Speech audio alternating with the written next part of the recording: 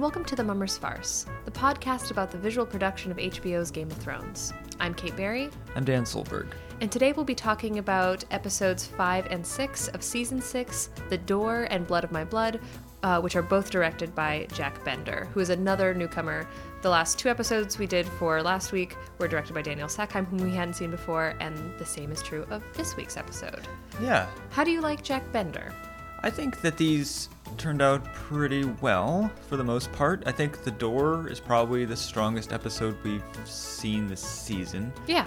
And the second one, Blood of My Blood, I may put that in line with, say, like Book of the Stranger and things we had last time, where it's got some good stuff in it, but it's got some other stuff that's a little kind of just middling and maybe sets us up for, I don't know, both these episodes I feel like also seeing what comes next with some of the plots. I think there's some good stuff in here that sets us up for a little bit of disappointment later, because some things are executed on pretty well here. It's nice to see this as a pair of episodes with Arya at the play and sort of see that not be complete, but more or less come to a wraparound conclusion for the little vignette of time that we're there. But other stuff doesn't pan out quite so well. Yeah, especially with that storyline. I agree. And of course, the ending of The Door is famous and good. The ending of Blood of My Blood, while I think impressive, is, in terms of the story, redundant. Because we sort of already had that when she burnt down the temple. Yeah, they sort of are treading a bit of water here with figuring out what to do with Daenerys. I mean, we'll get there when we get there, but I was sort of like, yes, we've already established that they're loyal to her. Yeah. But otherwise, some stuff that I really like. We get to meet new people, see new locations, have a good time, but some things fall a little flat. Yeah. Would you please get us started off with a summary of The Door? Sure thing. Sansa meets with Littlefinger in Molestown. She chastises his poor judgment and berates him for giving her to the Boltons. Littlefinger apologizes profusely, but also gives her information about the Blackfish retaking Riverrun. Sansa refuses his offer to have the Vale support her claim to Winterfell. Later, Jon, Sansa, Davos, and Melisandre plot out the prospects for mounting an assault on Winterfell. Sansa mentions about the Blackfish, but does not reveal her source. They also agree to set out to recruit the smaller houses. Sansa sends Brienne to Riverrun. She also sews Jon a fur cloak like the one Ned used to wear. Arya continues her training in the House of Black and White, and Jaqen gives her a new assignment: to kill a member of a theater troupe. Arya watches the play, which is a bawdy, inaccurate retelling of the first couple seasons of the show. Arya wanders backstage and identifies which of the performers is her target, Lady Crane. At the kingsmoot, Yara stakes her claim to rule the Iron Islands. Theon also speaks in her support. However, Euron Greyjoy appears and also makes a claim. He admits to killing Balon and says that he'll build a fleet as well, but he'll use it to seduce Daenerys Targaryen and team with her to conquer Westeros. This wins him the votes, and Yara and Theon flee during his coronation. Euron commands construction of the fleet to begin immediately. Jorah reveals his grayscale to Daenerys, and she commands him to find a cure. Peace has come to Meereen, but Tyrion wants to make sure people don't forget Daenerys. He and Varys meet with a red priestess named Kinvara, who says she'll spread the word, but is also pretty creepy toward Varys, claiming that she knows of the sorcerer that mutilated him. In a vision, Bran sees the creation of the first White Walker, as a child of the forest plunges a shard of dragonglass into the heart of a man. Later, Bran grabs the vision tree while everyone is sleeping and comes into contact with the Night King, who grabs his arm. This marks Bran and allows the Night King to enter the cave. The White Walkers and zombies arrive to fight their way in. They kill children of the forest, including Leaf, Summer, and the Three-Eyed Raven. In his vision, and back in time in Winterfell, Bran wargs into young Willis and uses him to control Hodor in the present. This helps he and Meera escape. He then keeps Hodor back, holding the door against the zombies, while Bran and Meera get some distance from them. Hodor dies in the encounter, and young Willis in the vision has a seizure that morphs his words, "hold the door," into Hodor. Yeah. So, this was definitely I guess kudos to the writers and Jack Bender here for having a Bran-heavy episode that works. Yeah. It's not easy to pull off. Yeah.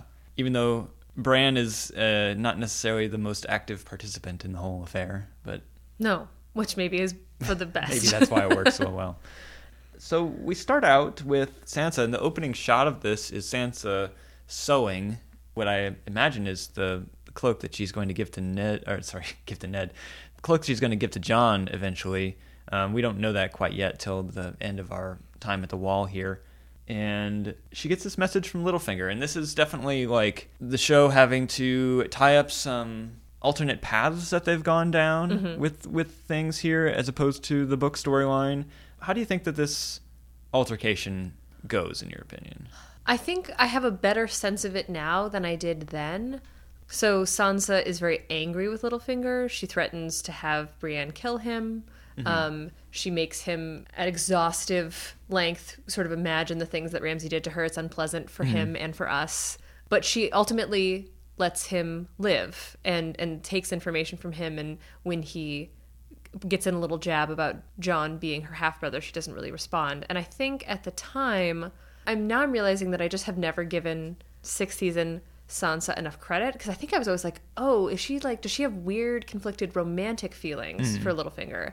And I think it's more clear to me now that she is hoping to be able to use him and the Knights of the Vale in the future, and that's why she's keeping him alive, that it's out of sort of this, that she's learned from him politically, and that she's like, I have to keep my options open, I have to keep people alive so that I can sort of use them later.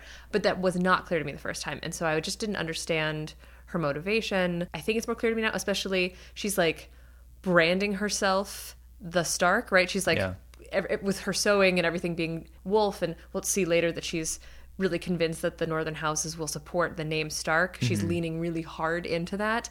And so I think I understand a little bit more now. At the time, it was confusing to me.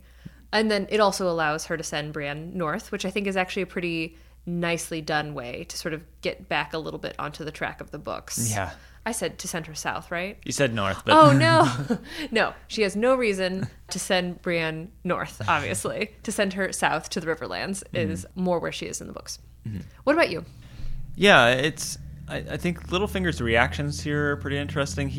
I think he mounts a relatively weak apology. He seems like he's guarding himself a little bit. Like, after Sansa goes through her whole spiel that he's trying to get Littlefinger to sort of sit through and admit to and all of these kinds of things, he just ultimately says, like, I am so sorry. And that's basically as deep as he gets. I mean, he has the whole thing about, whatever you want, I will do. But essentially, I think Sansa also kind of pulls back here because it still feels like this is all potentially happening on Littlefinger's terms. And she wants to be the one to make the commands and be dictating the flow of things. So she's smart enough to sort of see big picture here, that Littlefinger kind of humiliating himself or humbling himself in front of her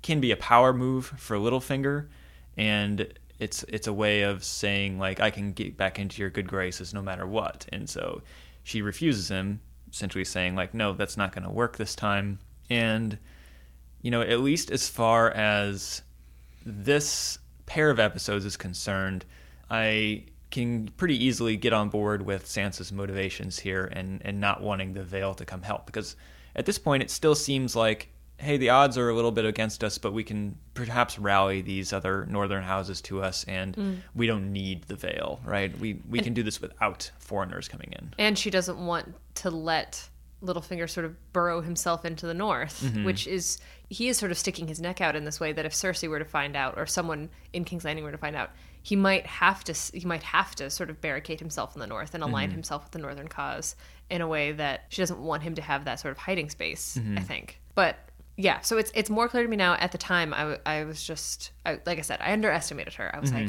is she not had enough of this guy yet? Yeah. But I think I've got a better idea of why she did it now.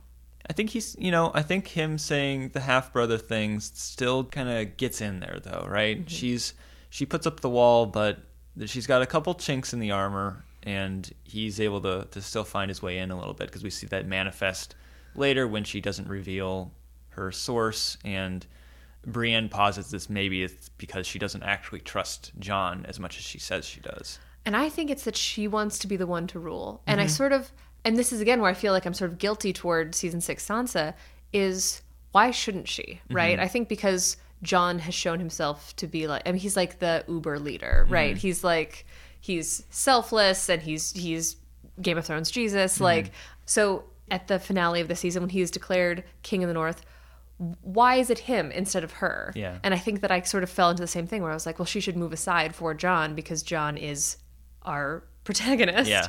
But that's not really fair. Why should that be true? Yeah. But I don't know that the show also has like a strong point of view on it because they don't seem to think that her jockeying for power is bad. They don't portray it in that way, but they also don't make it very clear that that's what she's doing necessarily. She doesn't say like, no, I want the North to be mine, not Jon's. And perhaps that's just because they're sort of juggling so many plot lines at once. It's sort of hard to understand anything in priority to something else. Everything just, it's kind of a flat landscape of being like, here are a billion characters. And they're all doing stuff. Yeah. So then when you have them coming together, it's some of the kind of more subtle motivations get lost in the mix. And I think hers, I made the mistake of thinking that hers were muddled when they were just nuanced or subtle. But then there's like Arya's, which become actually muddled. Right. I think that they were, I sort of thought that they had just like lost their way with the Stark women. That I'm like, they do not know what they're trying to say. But it's really just Arya. Yeah. Well, we could continue with Sansa and the Wall here because we have this meeting later where they're all looking at a map and they're trying to figure out who to go where. Davos is apparently just very helpful now. He is, without question. Just like, I guess I'm gonna serve you for whatever reason. Like, it's unclear why he would do any of it. And they kind of hint that, again, it's almost like kind of Easter egg sort of thing where they're talking about the Manderleys a lot, and it seems like, oh, maybe they'll have to send Davos to talk to the Manderleys. And so that's a very book thing that Stannis sends him there. And that sort of sets in motion a bunch of stuff that would have already happened timeline-wise within this story. Well, I guess it could be happening now. And that's not going to be the case, though. They don't even kind of follow through on the Manderleys specifically. They're like, well, we can rally the smaller houses. Right. And also, Sansa has this thing about River Run, so maybe we can get them to come too. Right. And then this is where, again, the Sansa is a little bit, is she naive? Or she has this belief in the Stark name where she says that people in the North will risk everything for the Stark name. And I think Davos here is actually more correct, that people are people wherever, and they're not really excited to, what did he say, see their family skinned alive for a lost cause. Yeah. So this is where this is like, she's nuanced. She's not, I mean, the Starks are definitely better than the Boltons, but she's also got this like sense of that everyone is obligated to put her back in Winterfell in a way that, like, what have you done for them? Right. Why should they risk their lives for you? Yeah. I don't know that if she has ever really been confronted with, I mean, I know that when I'm so excited for Little Lady Mormont, but she will sort of bring it up, but I don't know that it's ever answered satisfactorily. It's like, what has Sansa done to sort of justify people dying to get her into a position of power? Right. You know, I think she does some positive things once she is ruling things. And when we get to this season 7, we see her kind of commanding things. Oh, you're pretty good at this. Yeah. Oh, but for sure. It's like, well, maybe somebody else would have been good at it too, but you're the one that got put in charge because of your name, right? Yeah. No, she's not incompetent and she's not cruel, but that also, you don't just get to ask people to die on your behalf because you feel like you deserve it. Mm-hmm. It is maybe a little bit of that Cersei undercurrent coming in, and who has she learned from? She's learned from Cersei, she's learned from Littlefinger, and she has kind of latched on to their motivations to a certain degree, and sort of how can we kind of get back at the ones who wronged us, and it's by asserting power in these kinds of ways. So they won't get into it until next season, where they talk about, Jon talks to her and it's like, oh, it almost seems like you admire Cersei. But I think there's undercurrents of that here already. Yeah. She gives Jon this cloak that looks like Ned's, and I almost wonder if it's a nice gesture, but I almost wonder if it's kind of like a not a poisoned gift, but kind of like a propaganda sort of thing. I agree. Yeah. Like, oh, hey, you'd really look good in this. Like, maybe you should be, getting back to your homeland, huh? Don't you want your castle back? Yeah. Ned, Yeah. I mean, John, sorry. Yeah. Well, it's also funny because I think I remember in the 7th season where she says something about that as much as she loves and misses Ned and Rob, that they were stupid. And so it's sort of funny to give John Ned's clothes. Yeah. To be like Ned. Be stupid right now. Don't think about this. Just go do it. That's what father would have done. Yeah. But she'll change on that soon. Yeah. But at this moment, she's like, no, I need you to pull a Ned right now. I need you to go in with a sword and no brains. Mm-hmm. Also, man, she's been busy with the needle and thread. Like, Yeah. Her dress looks amazing. I don't know when that happened, but she's been at it. Yeah. Apparently, they've been at the wall for months. Yeah. Well, she's just plotting and sewing and sewing and plotting. Mm-hmm. And Ed is left to be, Right. I guess, either acting Lord Commander or actual Lord Commander. Mm-hmm. But that was fun, where he just sort of looks around and accepts it. Like, there's actually nobody left. Yeah, Like, it has to be. It's you, because otherwise we have nobody in charge. Yeah. You're the only named character we have left at the wall. Yeah. Well, should we skip over to Arya Yeah. in Bravos? Yeah. So first we have more training montage. She's getting better at the stave, and then they just go bare knuckle at some point. Yeah, So that looked painful. it did. The waif is tough. Yeah, she's scrappy. I would not want to fight the waif. And then there's a sort of something that's either a lie by Jaqen or just a divergence from the books. This idea that a little bit of the background of the Faceless Men, that they founded Bravos, which in the books is not true, although they were important to the sort of rise of Bravos. And there's an interesting little tidbit that no noblemen were the first Faceless Men. And so again, there's this sort of, as with the Sparrow movement, I think a little bit of like positioning, like this is how the small folk are able to make changes, is being the faceless, nameless masses that are not connected to grand houses or legacy, but we just kill the people who get in our way. Yeah, and maybe, the Daenerys situation in some ways is almost meant to be kind of like this alliance between the great houses and the people, right? Mm-hmm. So free the slaves, and so then the freedmen rally behind Daenerys as the ruler here, and they're gonna fight together, right? Mm-hmm. Although ultimately Daenerys' quest to head west is kind of like not necessarily in the interest of the freed slaves, because there's not even slavery over in Westeros. But as far as Slaver's Bay is concerned, you can at least see those working in tandem. Yeah. So I thought that was interesting, and she's sent to murder Lady Crane, and we get to see the play, which I think is called The Bloody Hand. Okay, I had no idea. I think it is from a perspective chapter from Winds of Winter. Oh, okay. and so I think it's a play called The Bloody Hand.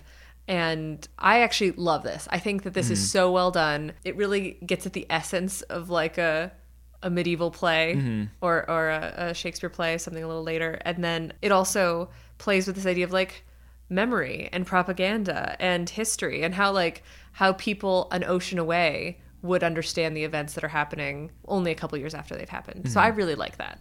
Yeah, at first, sometimes it seemed like it goes on for a bit, but it's definitely like a play constructed to get Arya's reactions to these things, seeing Ned's death and how Ned is being portrayed as this sort of buffoon and usurper of power, and Joffrey is actually a little bit more of a righteous ruler.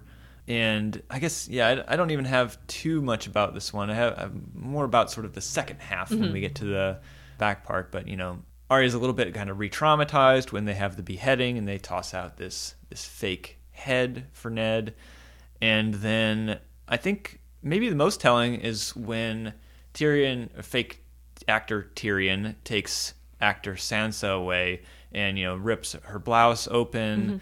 And there seems to be a reaction shot then of Arya that is almost like, maybe I've been misjudging Sansa and I haven't quite given her the credit for what she's been through.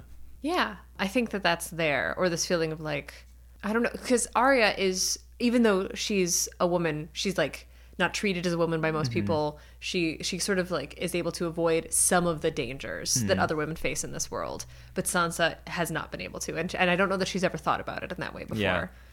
And also perhaps it's a realization that if Sansa is still alive somewhere, which the play leaves open-ended by the end of it, actually, that's one thing that I'll comment on the end. Like, it's interesting that you said it's called The Bloody Hand, because I was kind of wondering, like, why the play ends when it does. It seems like maybe a weird place for it to end, but if it's framed around Tyrion, I think so. Maybe it makes a little bit more sense. But perhaps there's also a little bit of like the overarching motivation over the course of these 2 episodes to essentially reassert herself as Arya Stark, to then feel like maybe Sansa's still out there and alive. Maybe I have somebody else out there who I can relate to as a Stark. So maybe there's a little bit of that too. Yeah, I think there probably is. And so she figures out that the rum would be the best way to get at Lady Crane, and then she goes back to Jack and to say the plan.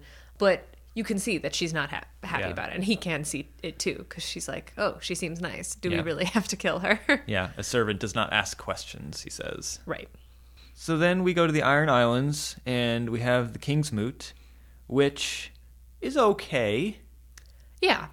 It's a very cool scene in the books, and I was a little disappointed in the way that it goes down here. Seeing it again, it makes sense for the show and what they're trying to get these characters to do, though they, I think, missed the mark on Euron this season in general. Yeah. And definitely here as well. Yeah. And I wonder, though, if they were, I mean, I don't think they were worried about it in this most recent season, of making Iron Islanders too piratey, that, like, so they didn't give Euron his eye patch. I don't know how they would have felt about having all these casks of loot that like that are brought out, that it might buried treasure. Yes, it might have come off a little cartoonish, which it does not in the books. I really like the scene in the books, but I have a thing about like the visuals of it, and it might have been a little Jack Sparrow, which is probably not how they wanted to come off, and so that may have been why they toned everything down a little bit. It's not, although I think they went full Pirates of the Caribbean in season 7, which was not a good thing. Right. In general, I would say this season, and to a certain degree a little bit, at least they give Euron a little bit more of a charisma next season. But this season, there's nothing like particularly frightening about him, or like he's just a strong guy. Yeah. And he's, a little bit off his rocker, and he admits aggressive. to kin killing. Yeah. But but he's supposed to be something like that we've never seen a man like that before. He's supposed to be like a demon. Yeah. And the way that he's able to convince people almost feels like it's some sort of like dark magic at work. Which he uses, or at least he has like warlocks and sorcerers, and he keeps really strange company. And in the books, he also has the dragon binder horn, which they've just kind of eliminated all the horns in the show. Although I guess I don't remember how to say the actor who plays Euron's name. Pilu? Yeah, I don't know how to say it, but that's what it looks like. That he, in an interview, hinted that there was a horn. But they maybe don't have room for it. Yeah. I mean, he also hinted before season 7, like, oh, you're going to think that Euron is like so much worse than Ramsay, and then they really didn't do anything with it. So, yeah, that's true. You're right. He maybe has just an elevated idea of like who Euron is in the show. I mean, if you read the books, you would probably think the same way too. Yeah. Because like Euron does do far more horrible things, and I don't know, they particularly after he wins this. And then he goes through the coronation, which finally they did a scene of actually the drowning, what I like to refer to as drowning and crowning. Man, they really should have said that. First we drown him, then we crown him. But he gets up and he asks where his niece and nephew are, and he says, let's go murder them. And it's the like lamest line I could think of for a character like that. Well, and also like... And it's in the books, but like with his driftwood crown, it just looks everything about it looks super lame. Yeah. I liked the drowning scene. I think that's cool. I like seeing the sort of religious rites of these different cultures on, so that I think is well done. But yeah, that was a dumb line. And then he also sounds crazy, but not in the like correct way, where he's like, build me 1,000 ships from all of the 0 wood that is on the Iron Islands. Cut down every tree around you. Well, there's only like 2 of them, so I don't know how many ships this is going to build. This is a feeding for the 5,000 situation here. Right. Yeah, I don't know. He doesn't have a unique costume. he's wearing the same armor and which coat as everyone else. Which doesn't actually make that much sense, because Yara's major point against him is that he hasn't been an Iron Islander, that he has been gallivanting all over the world. And so he should look exotic instead of just looking like every other sort of like salt-stained dude on Pike. And he's like, he frumps his way up to the top of the hill. It's just like, this guy, what a mischaracterization of what this could be. And they do course correct between seasons here, because I don't even know that we see Euron again this season. I don't honestly. think so. And so this is all we kind of get of him, and it doesn't set us up to think that he's a major player, really. Right. And it doesn't help that his plan, which is to take 1,000 ships that don't exist and go to Meereen and marry Daenerys and get her dragons and take over Westeros, that we'll see that, I mean, and this is sort of similar to what happens to books, that someone is going to try to do it before he does, right? His brother, which doesn't even exist in the show, is going to try to beat Euron to the punch. But it'll be Yara and Theon who get there, and we won't see any more of Euron. So that makes it seem like he couldn't bring this plan to fruition. Yeah. Like, I don't know. He looks sort of incapable, which is not something that I would call him in the books. Right. Yeah. And on the other hand, Yara's plan is a little open-ended. She tries to say, like, we're going to build this great fleet. We're sea people. Okay, well, what are you wanting to do with all these ships exactly? Because she also doesn't think that Baelon had the best ideas and that we should be trying to raid into the mainland and or do trying all to this keep stuff. castles. But, like, what are you going to do with your fleet? Like, what are you going to do with a giant military armada if not try and attack people with it? Yeah. Like, you can raid the fishing villages, sure. You don't need a giant fleet for that. And you're already doing that. Yeah, so I think that Euron smartly sees an opportunity to be like, she wants to build a bunch of ships. Yeah, I'll build a bunch of ships too. But I'm actually going to do something with them and not just like give you guys labor to do. We're actually going to better our status in the world. Yeah. So maybe neither of them for King. Maybe neither. But yeah, so there were parts of that I really liked, and then a lot of it was sort of a head scratcher. Speaking of what to me is also sort of murky motivation, Daenerys again has this sort of conflict of what do you do with Jorah, right? That she's like, I've sent you away twice, and you saved me. Like, what do you do with what do I do about this man? And he reveals, 1, that he loves her, and 2, that he's got grayscale. Yeah. And then all of a sudden, this seems to be the game changer, that she's just like choked up, you must heal yourself, and then you must come back to me because I need you by my side when I go to Westeros. Apparently that just finding out that he was in grave danger was enough to be like, I've made up my mind. I need you here always. Yeah. Which seemed capricious to me. Also, Jorah didn't do very much. Dario did most of the work. Yeah. And yeah, so there's that. No, I thought that was dumb.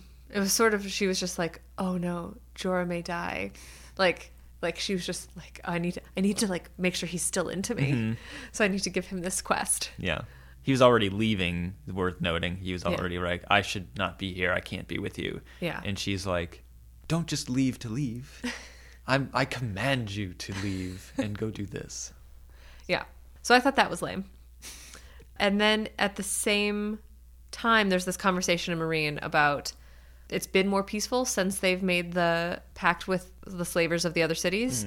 And Tyrion wants people to know that this was somehow Daenerys' idea, that she is responsible for the peace. Right. And then we meet the very important character, whom we both remember a lot. Say it together. Kinvara. And I like this character. Me too. Sure wish they did something with her. And she seems to be so powerful. You mentioned that she has, like, intimate knowledge of what happened with Varys. She also says, oh, but Tyrion, you've already heard this on the bridge at Volantis. So there was this moment with another Red Priestess.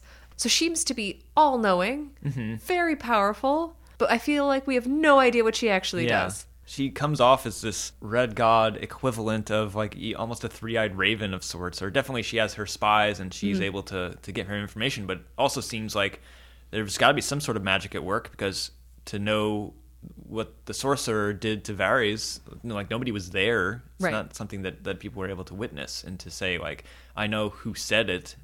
Also, a huge tease that is not paid off. That like, to have so many big things where it's like, especially for even a book reader to be like, oh, I would love to know what that was all about, and then no follow through. Yeah, not this episode, but not even later. Yeah. That I remember. So no, I don't know that we may have one more scene with her, maybe, where she's like, I've done it. Yeah. But other than that, I don't think we see her again. We have no idea what she's doing, and I understand that probably other people are not that interested in, like, what is the organization and the hierarchy of, like, the religion of the Red God. But I do have some sort of interest of, like, what is she doing, and even the conflict between her naming Daenerys as Azor Ahai and then Melisandre on the other continent saying first it was Stannis and then she'll say it's Jon. Like, there's actually a conflict here that is important to our story, and it's not really addressed in any way. How many other potential saviors are out there? You never know. And does every priest just get to, like, claim whomever they're with? Is that like, well, I'm with this guy. I think it's this guy. We're playing the field here in the red church. One of us is going to be right. Yeah. So that was a weird, but she has a great presence, and I really like her as a red priestess, but totally underutilized. And if they weren't going to use her, what is the point? Because Tyrion's problem, like, people need to know Daenerys did this. She didn't. You did this. Yeah. So it could be a non-issue. It doesn't have to be something that he cares so much about. Right. It could just be like, it's peaceful now. Cool. And I hope Dany comes back soon. And also, it's like the red priests and priestesses were doing this already. We already saw them preaching, like, Daenerys has come to save you, but it's not just her job. Like, you need to save yourselves, kind of a thing. So I guess maybe it's just also, hey, pull into your sermons also that she's the reason why it's peaceful now, I guess, is the one little addition they're able to convince her to make. Also, the lead up to the scene has Tyrion repeating Varys' line of "Who said anything about him?" And it's just like, it's a dumb callback to make. We don't, like, it wasn't that great of a line to begin with, and to also then have that about a character that we haven't met yet. So it's like, who said anything about him? And it's just like, and we're like, who? We don't know. Okay, sure. Yeah. There's a red lady we've never met before. Yeah. So that one I thought was kind of a flop.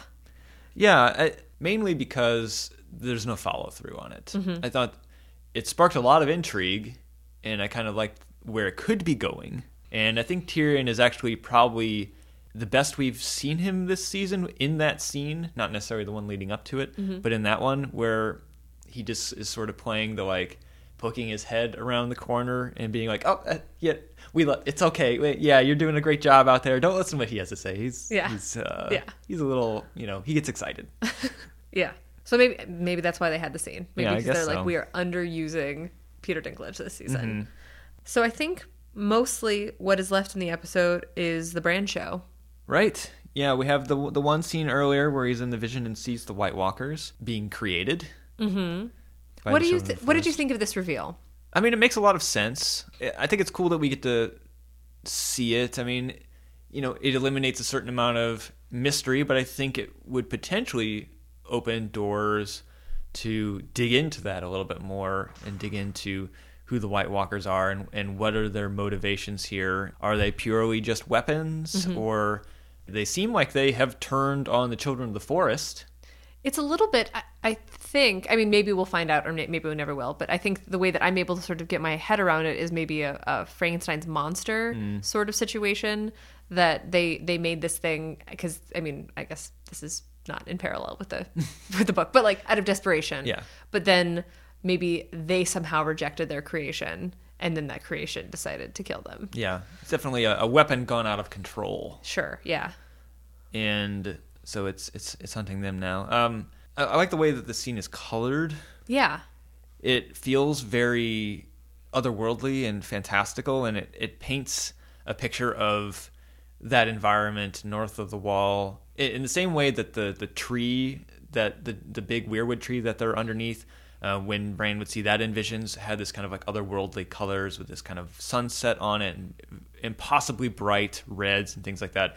Here, the land is still covered in grass, and so that green is still kind of like impossibly lush. And all the colors are extremely rich in a way that speaks to, I think, perhaps the way that the world used to look like when it was still being dominated by the Children of the Forest. Yeah, you're right. I don't know that I noticed it consciously, but that gives such a sense of like, this was a different kind of place before people came, or like during the fight with men. Yeah.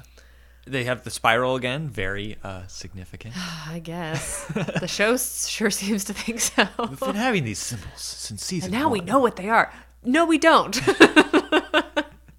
And also they go back and they show from the first episode of the whole show, and they didn't have the spiral then, actually. It was some other symbol that they used, so they messed up. I know. It was like a circle with a line through it or something. Yeah. I think it was the Prince logo. Yeah.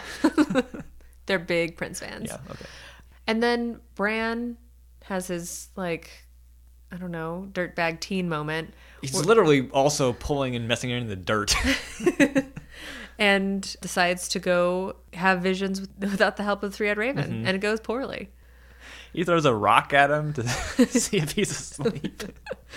Yeah, and he comes to essentially the same place, but seemingly present day, or thereabouts, anyway, and sees the zombie army and kind of just walks through them and is sort of observing. And I was a little surprised that there weren't any kind of like a zombie version of maybe a character that we would recognize. Like I keep waiting for that, but I haven't ever noticed it. Surely it will happen at some point. Yeah. The closest we have is going to be the Benjen thing, but not quite what I was thinking. Yeah, I keep waiting. So, like, I know I really liked Carsey from the Hard Home episode. I keep waiting to see her. People, after this episode, people were maybe expecting to see a Hodor White, and then they teased a Woon Woon White, which never happened. Yeah. So, yeah, they haven't really... I do keep waiting for that, especially since they love bringing back familiar faces, but I don't think they've ever done it with anyone that I've actually recognized. No, not. Surely it's got to be on the way. Somebody is going to be a zombie in the final season, and that's going to be a confrontation. Yeah, that'll be like, oh no, it's zombie Cersei. I don't know. It could be anybody. That would be a shock. It could be coming. Yeah, no, and it should be. The Night's King, who's being built out as the character that we recognize now. We've seen him a couple different times. We saw him last season, and it's also the same actor that played the human who was turned into the first White Walker. Kind of tough to tell. It's kind of, you see it in the face. There's so much makeup there. It's sort of hard to tell. It kind of takes being told. Oh, it's the same guy. Grabs Bran by the arm, which marks him. He has actually like a dark indentation or print that's been made on his wrist when he comes back. And the Three-Eyed Raven says, like, asks, did he touch you? And Bran's like, I don't know. Bran would be that punk in like a zombie apocalypse that would hide from other people that he was bitten. He'd be like, no, it was a scratch. I was already bleeding.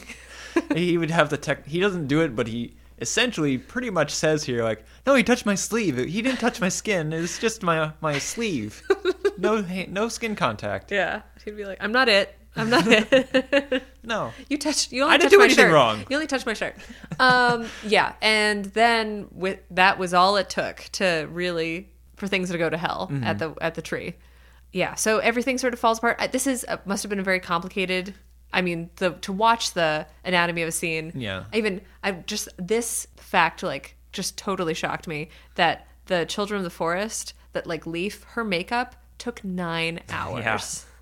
Yeah. So she was like, they would pick me up at midnight and then they would put my makeup on all night and then we'd start at like 10 a.m. And that's just insane. Imagine preparing to, and then still having to perform.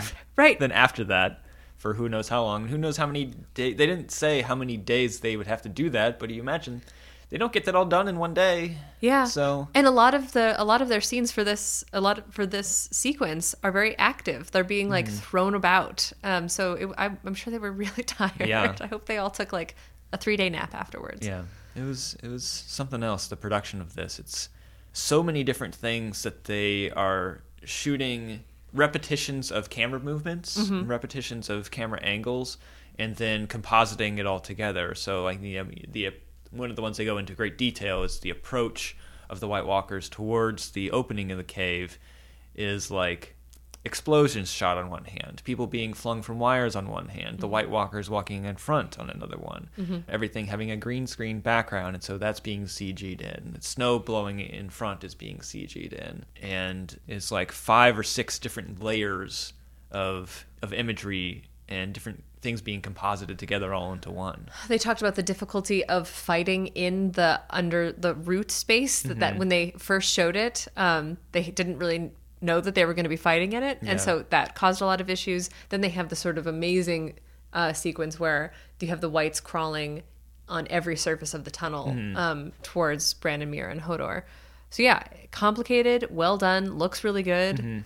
I mean, I still think the children's grenades are kind of stupid, but they in the like making of thing, they almost seem like they know that they're stupid, and they're like, and the children of the forest have these round grenades, which have been established at this point. It's like they sort of deny responsibility for being like, someone already had chosen this. They chose this last like 2 seasons ago, so we're going to use the grenades again. The children have grenades. It's canon. Yeah. And then there's the emotional weight of Bran seeing Willis become Hodor and knowing that he's responsible, and then having Hodor block the door so that Meereen and Bran can get away. Yeah. I was a little confused as to the timing of the way some of this plays out. Like, Bran's in the vision. He's sort of... Conceivably, the Three-Eyed Raven has taken him here because he knows this is the vision that Bran needs to see to have access to Willis. Right, to have the, what is it called, like a time loop? Yeah. And so he wargs into Willis, seemingly, but Willis doesn't immediately sort of fall to the ground when that happens. He controls Hodor in present time, and they make their escape. R.I.P. Summer. R.I.P. Leaf. Yeah, and Three-Eyed Raven. R.I.P. Three-Eyed Raven as well, though he gets a cool death. Right. That's a really neat explosion that they... sort of explosion into this almost like ashen mist. Yeah, but with also the look, I think, of a raven's wing. It's a little bit... It's cool. And then... So they're making their escape. They finally get on the other side of the door as all the zombies are crawling towards them. And it's at that point when Mira... starts saying, hold the door, that's when Willis' eyes gloss over and he drops to the ground. But not before that point. I was a little confused on second viewing here as to why that was the thing that did it, and not necessarily Bran warging into him. I think I've read some explanation that it's actually that young Willis, it's the trauma of that he's somehow connected to the moment of his own death. And so that maybe that's when he actually starts dying is when his brain just like can't handle it anymore. Okay. I don't know. Yeah. I'm not sure though. I'll buy that. But that somehow that the loop means that he like basically at that moment it knows how he's going to die. So yeah. Yeah. I was just a little surprised because it seemed like Mira, not Bran, was triggering something there. I mean, it is her words. She is the one saying, hold the door. Because Bran is out of it. He's not speaking at all. So that is happenstance. It's just the way that it sort of played out. But they both essentially do it together. That she's telling Hodor to stay back behind while she gets Bran out. So they're, the priority is, of course, keeping Bran safe, who is in the middle of his download. Yeah. The progress bar has not filled. Do not shut off the computer. Do not restart. Yeah, you'll all your data will get corrupted if you stop now. So that feeling, I'm like, that part is sort of lame. Again, with this like that we don't know how much Lars von Sydow even says that he's not ready, and then he gives us some like data download, and that's a little silly, but it's all right. Benjen will say in the next episode that he will be ready. So now we've known that's changed in the moment that they were running away. Yeah. So a gigantic, very elaborate scene with a heartbreaking finale. We like Hodor. Yeah. And to not only have him be gone from the show and see his demise, but also to see sort of this tragedy upon tragedy of like how he came to be was all kind of culminating in this one moment. Yeah, that his whole life has basically hinged on this sacrifice. So that's a tearjerker. Yeah, and that Bran is continuing to use the people around him. Yeah. And that there's something, I think a lot of that Alt Shift X video about Bloodraven sort of hints at that everything's not like all hugs and roses up beyond the wall, and sort of there's maybe some actual dark evil magic at works with this kind of stuff. Yeah. And that also its aims, while we may think we know what they are, they may not be just like fighting on the side of the people that we like and to keep the whole world safe. Yeah. It may not be that at all. Right. So the next episode basically starts exactly where, well, not exactly, close to where this one leaves off. So you've got a recap for this one. You want to go through what happens in Blood of My Blood. Still fleeing the Whites, Meera and Bran run through the woods. Bran sees a series of visions, and Benjen comes to the rescue when it seems Meera and Bran will be killed. Sam and Gilly arrive at Hornhill and have a nice meeting with his mother and sister, a terrible dinner with his father, and eventually decide to leave together with Sam's family sword, Heartsbane. The High Sparrow lets Tommen see Margaery before her Walk of Atonement, and she seems changed. She speaks frankly about her past motivations. Arya watches Lady Crane play Cersei again, and poisons her rum. Shortly after, though, she changes her mind and reveals the poison and the other actress that wants Lady Crane dead. The waif sees this and gets Jaqen's blessing to kill Arya. Meanwhile, Arya has reclaimed her sword needle from where she hid it. The Tyrell army marches into King's Landing and prepares to face off with the Sparrows, but they have been outmaneuvered by the High Sparrow, who has already convinced Tommen to support him. Walder Frey is upset at his sons for losing Riverrun, and reminds them and the audience that he still has Edmure Tully. As Dany is riding back to Meereen with the Dothraki, Drogon shows up, and she uses the opportunity to convince all of the Dothraki to follow her and take over Westeros. Yeah. So another pretty big one goes a lot of places, and get a lot of time with Sam and Gilly for sure. That really haven't really had much time at all this season, and again, like you were saying, a direct continuation of a lot of the stuff that we had last season, last episode, particularly the starting with Meera and Bran, who had our kind of cliffhanger finale where they were running away from zombies, but we weren't sure exactly how far they could get. And I guess I kind of like this, that it wasn't just that Hodor like barricaded them all in and then they were fine, that they're still running, they didn't get that far, and that they need Benjen to come save them. Yeah, and I think Bran has all these visions, right? He sees dragons over King's Landing. He sees Mad King Aerys sort of demanding to burn them all stuff. He sees Jaime kill King Aerys by stabbing him in the back. He sees the pyromancers putting a stash of wildfire under somewhere. He sees lots of scenes that we had in the show already, stuff with Ned being beheaded, and a lot of White Walker visions as well. He sees the things that Jon saw at Hearthome, and then he remembers his own time in the visions and when the Night King grabbed his arm and that kind of stuff too. We don't necessarily have a lot of forward-looking visions from him as far as the White Walkers are concerned. There's a little bit of like Ned back in time as well, Tower of Joy kind of stuff. Right.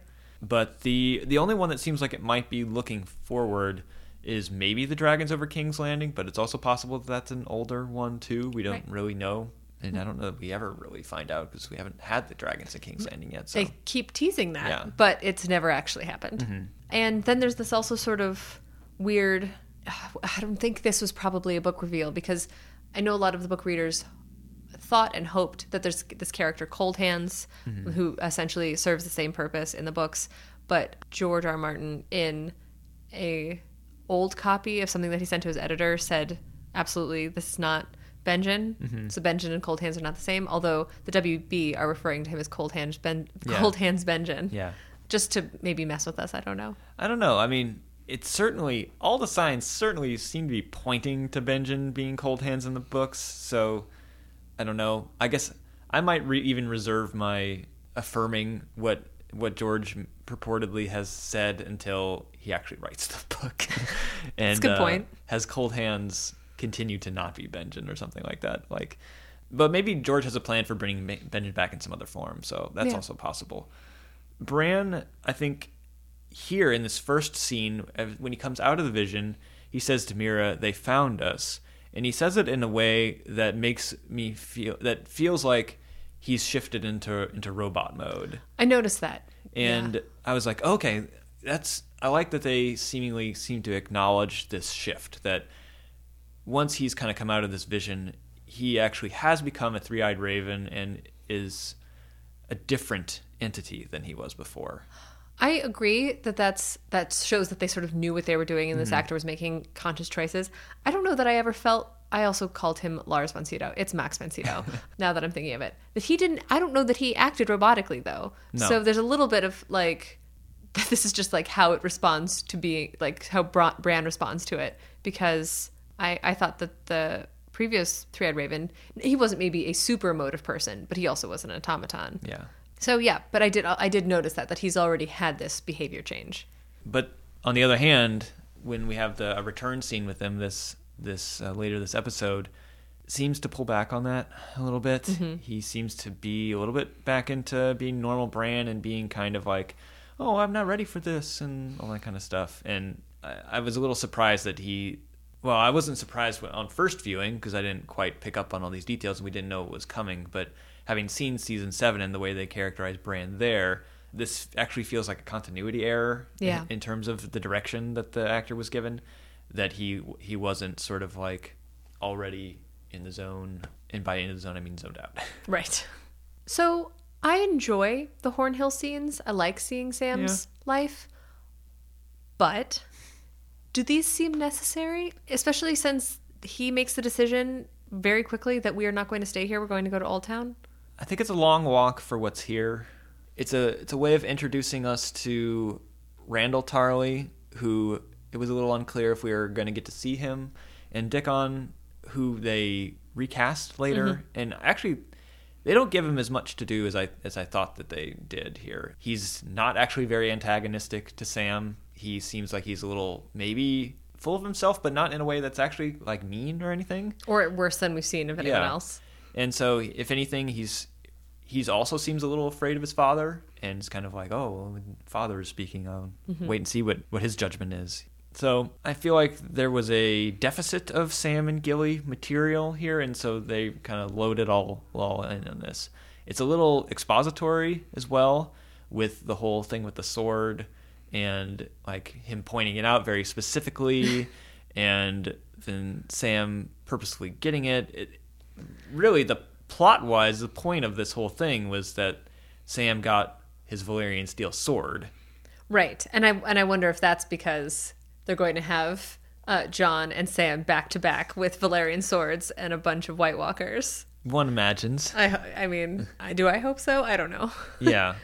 Yeah, I also felt that this was mostly about the sword. Mm-hmm.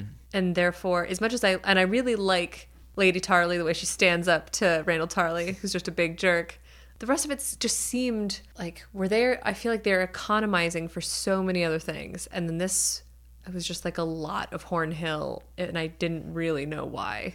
Yeah, it just seemed like it was like, well, we went through all the trouble of like getting a set here. Let's just actually let's get our time out of it. I mean, it's fun to have makeover time for Gilly and see like, oh, what would Gilly look like if she's wearing a pretty dress and with ringlets? Yeah.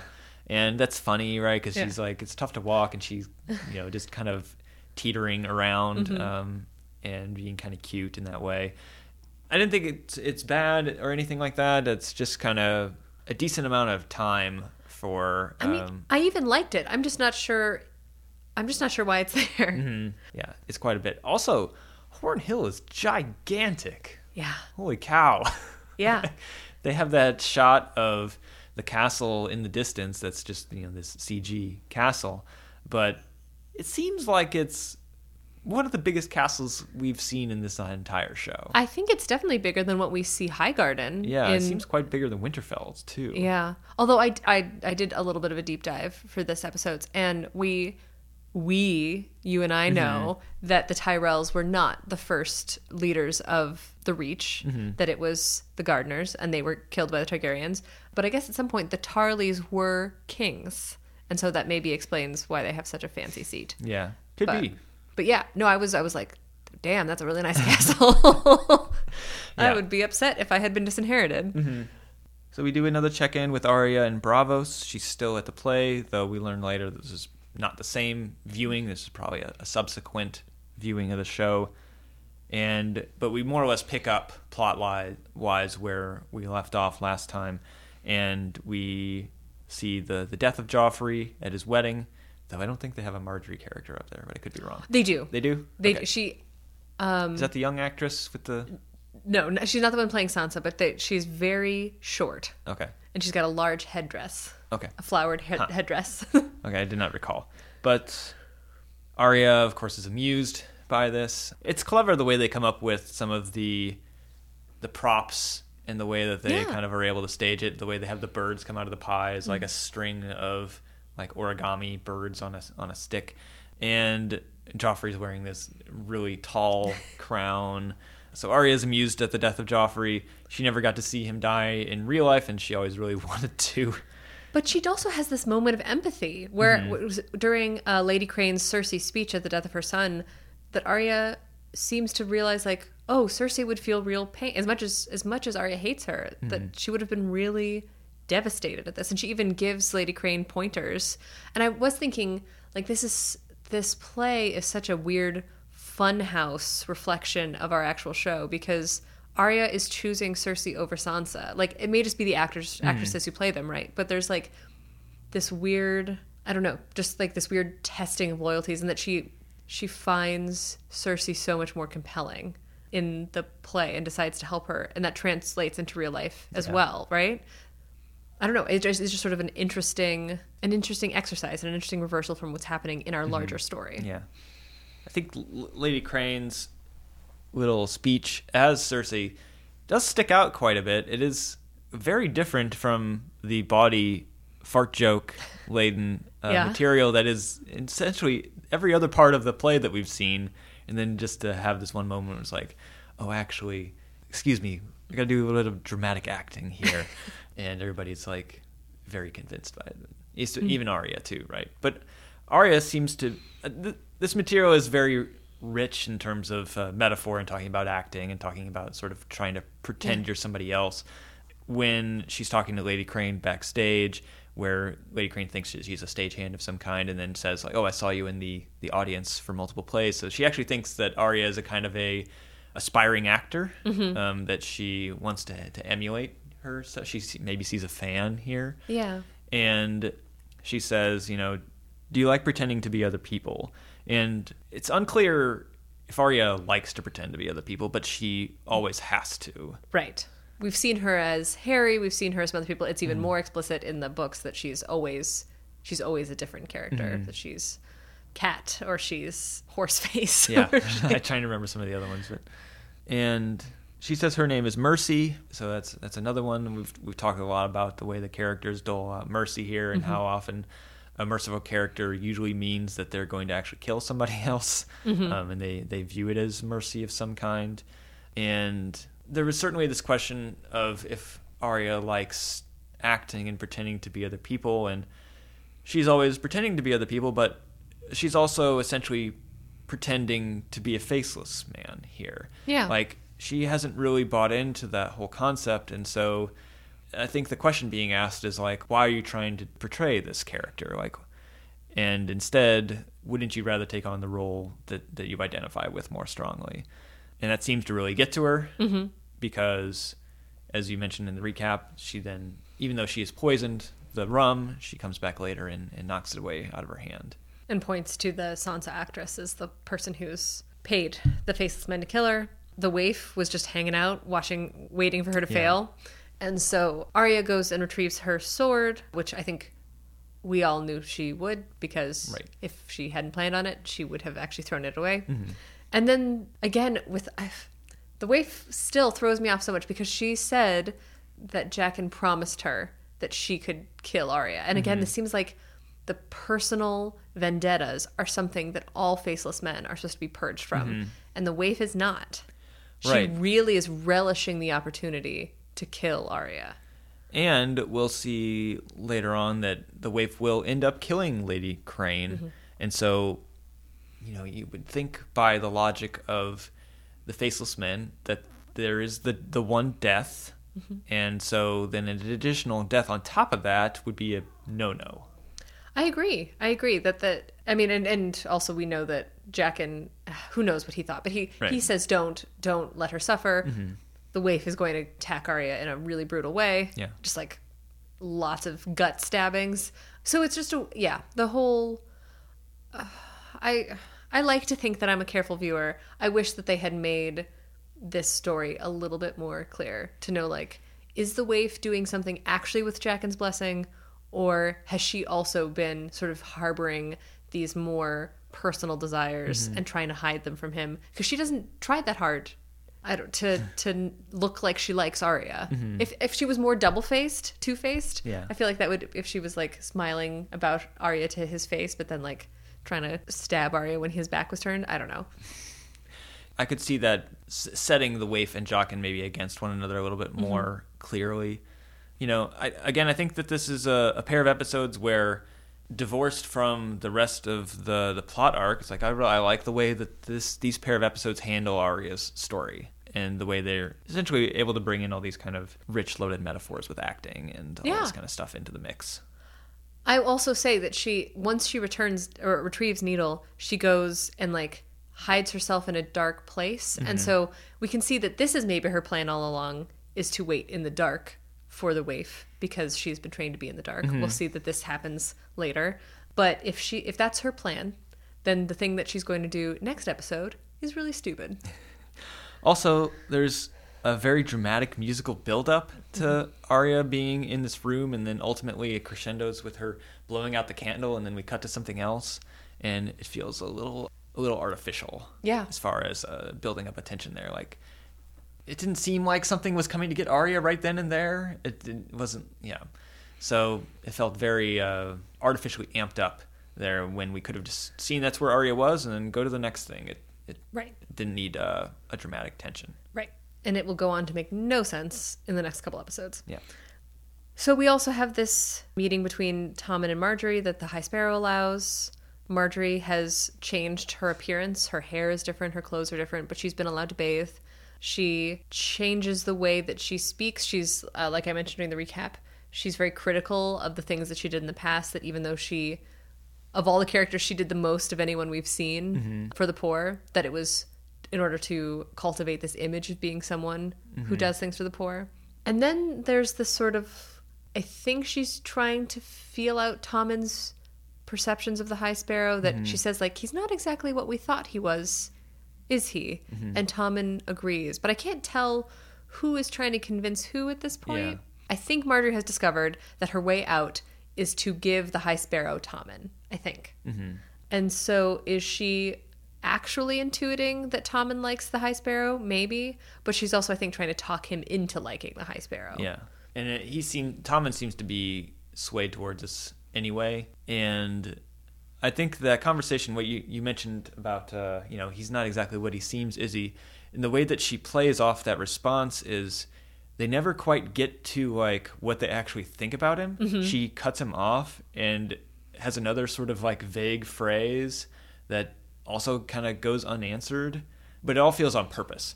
It just feels like they just get to this point where there's almost non-verbal agreement, and Tommen very much wants to sort of appease and be on Marjorie's side, and so he's basically agreeing with anything that she says. It doesn't quite even matter what she's going to say. And the only thing I think that sort of throws him for a loop is she talks about things going to be better in the future. And of course, Tommen liked how things were before she was taken, because it was mostly sex. And so I think that he's a little bit like, what do you mean things are going to be different than they used to be? Right.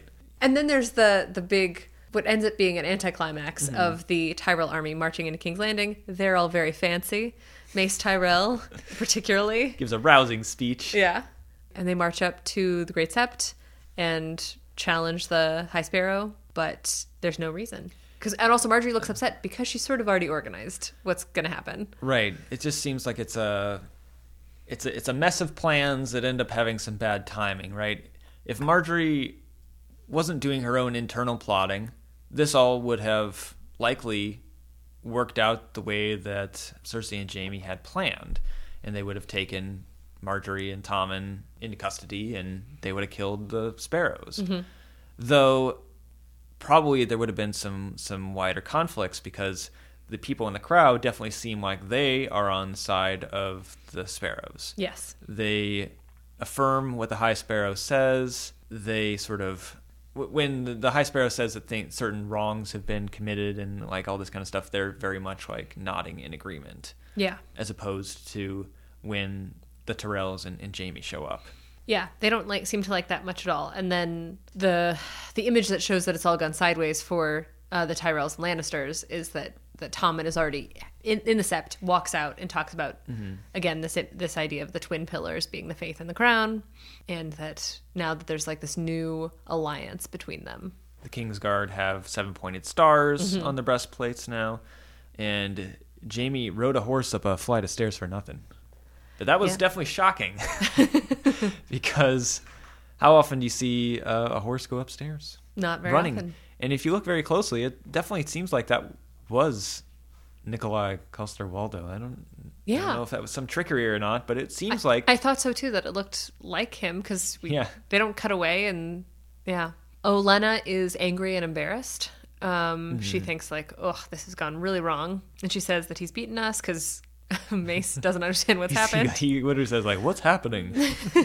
And then Tommen demotes Jaime. Yeah. I guess. Cause strips him of his Kingsguard role. Although Cersei thinks this is a good thing. Also, because Cersei, in the way that she's like sort of stepped in some ways into Tywin's shoes. Yeah. This is what Tywin wanted always. And so she's like, stop your whining and go represent us in the Riverlands. Yeah, because we're going back to that plot. Right. So we have to be on board with this. And they're definitely on the same page. Jaime and Cersei are on the same page as one another here, even though, I mean, Jaime comes around, basically, to what Cersei is saying. And as much as he might not want to do it, he says that he would much prefer to give Bronn the biggest sack of gold he's ever seen, and hire a bunch of killers and go in and kill the High Sparrow and all the other sparrows in defense of his son, that he says outright, as Tommen. But Cersei's like, you would die in the process, and that would make it all for naught. Because we can see that she's also plotting. She's got big plans. I guess my only question is I don't actually understand why it was her and Jaime's plan to save Marjorie in the first place. Right. Whatever. Well, it seems like it was maybe partially for the sake of Tommen and like keeping him in control to a certain degree, but they also could have blamed the Tyrells. The Tyrells would have been the ones who were seen killing the High Sparrow and the small folk. This might be a 2-episode span where Cersei is like the least screen time. She has this one scene with Jaime, and that's it, across both these episodes. And so I don't know, she just doesn't quite get the time to say much of a piece, I don't think, or to have much of an influence on things. She's been banished to somewhere in the Red Keep, seemingly, so she can't participate in any of the events. And it's just when Jaime comes back to her very briefly that we get a little bit of her motivations and what she thinks about all this stuff.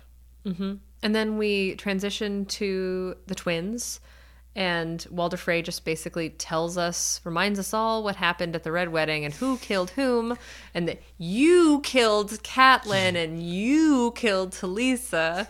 It's like, okay. We have Edmure, and it was called the Red Wedding. Yeah, so that was funny. Unnecessary, maybe, but maybe not for everyone. Yeah, and so that was a scene that was just to check in to make sure everyone was still on the same page. Right.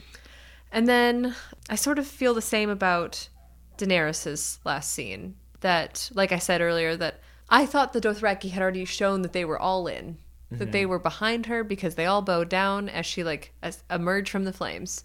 We get sort of the same scene, for me, at least. I mean, she's repeating things that Drogo said, and so that maybe they really wanted her to say those things. But otherwise, I don't know if I needed this again. It's a unifying of the Dothraki with the dragon. We hadn't seen the dragon in that context, though. She just went behind the mountain and is like, I'll be right back. Superman changing in the phone booth. Yeah. Comes back with the dragon. I also think that I don't really care for the way that they frame these shots when Daenerys is back on the dragon sitting there. Daenerys is like very small on the screen, and you just have this kind of almost nondescript like covering of about half the screen on a diagonal with dragon scales, and it's kind of tough to tell what's going on. Yeah. It's like, where's our point of focus supposed to be? And just feels like Daenerys is like peeking up over the top. So I don't think they found the right angle for that shot. And I mean, I know it's Emilia Clarke on top of like a bright green straddle, and that's all that's happening there, and it's all just CG'd in later, but that shot in particular didn't quite work. And I don't know if it was the director or one of the showrunners. I think it was the director, Jack Bender here, who to me also looks a little bit like Dr. Jacoby from Twin Peaks. Yeah. I don't know if that's a reference that people will get. He does. He wears like a very multicolored scarf in this, and he's got kind of wild frizzy hair. But, and I think it's him who says, she's not Hitler at Nuremberg, but she has the power. Huh. And because he wants it to be, he's trying to hint at that, like, there's actually something kind of scary about this.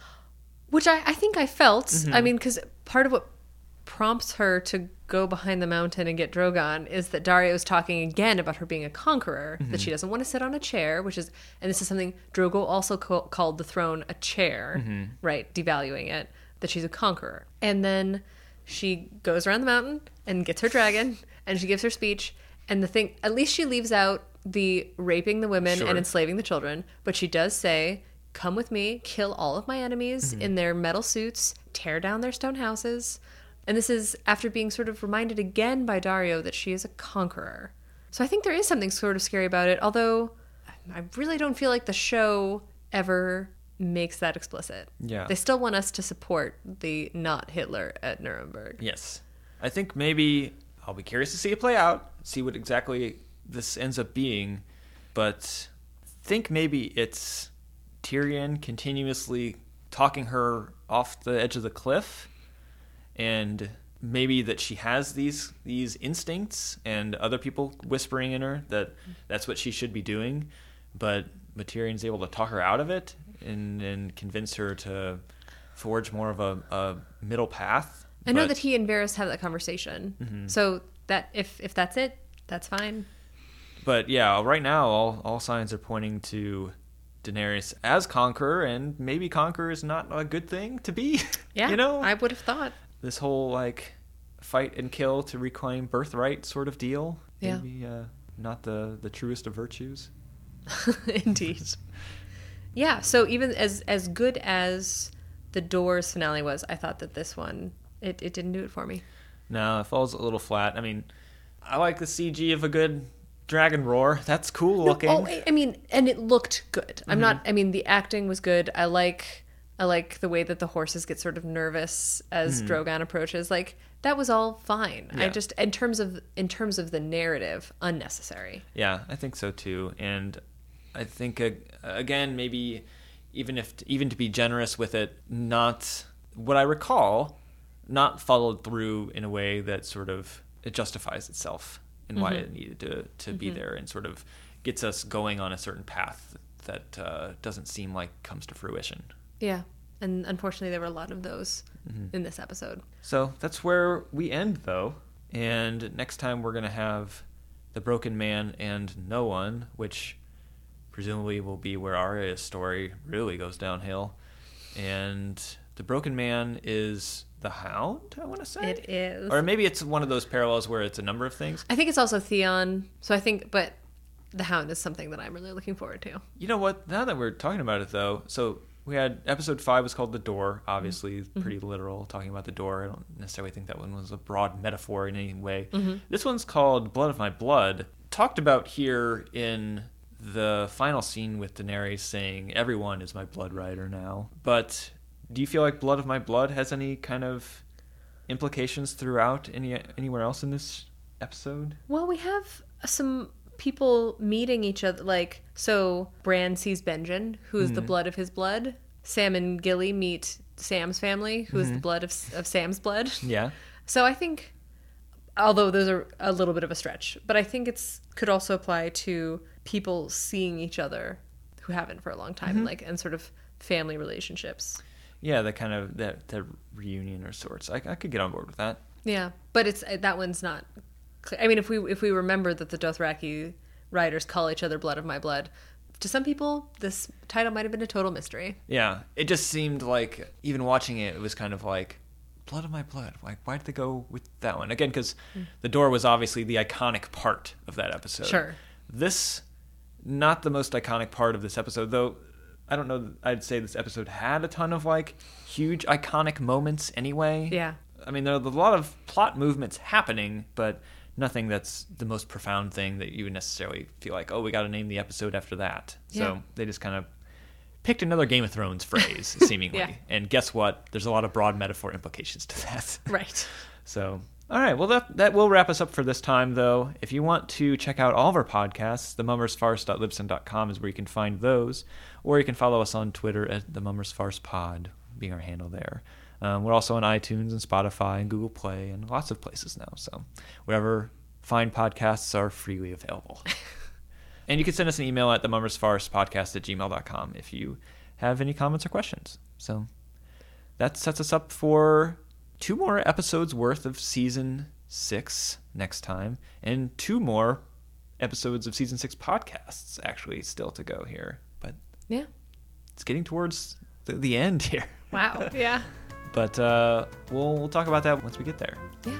All right. Thanks, Dan. All right. See you next time. Bye.